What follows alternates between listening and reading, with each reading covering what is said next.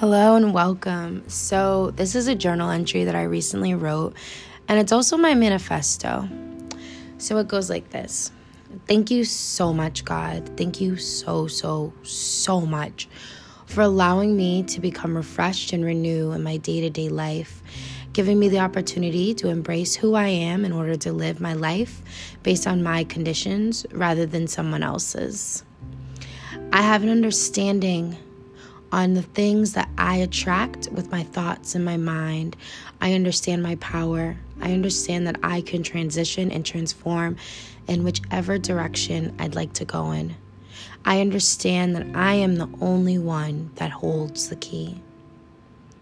It's the same for all of us. We have all the control and all the power that we need to be who we would like.